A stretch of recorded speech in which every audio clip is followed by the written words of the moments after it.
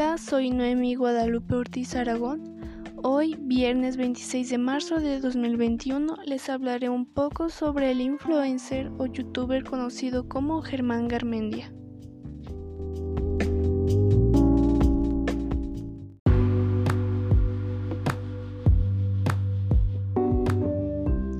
Germán Garmendia nació el 25 de abril de 1990. A él tal vez lo conozcas por el canal de Hola Soy Germán o por Juega Germán. Él hace buenos videos ya sea jugando algún videojuego, algo peculiar o de miedo, reaccionando a videos mientras se pone metas como no reír o no escupir el agua. También nos comparte algo de su día a día.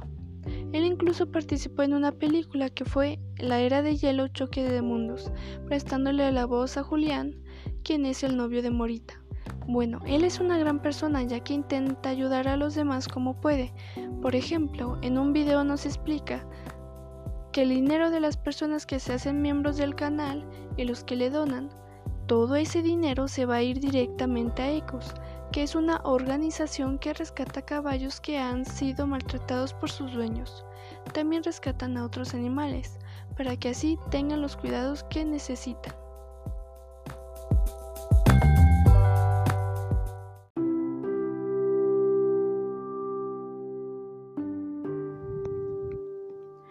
Si no estás conforme con lo que te dije, puedes pasarte por su canal de YouTube que se llama Juega Germán. Y compra algo de su mercancía. Todo está genial, tanto las playeras como las sudaderas. Gracias por prestarme tu tiempo y atención. Nos escuchamos luego.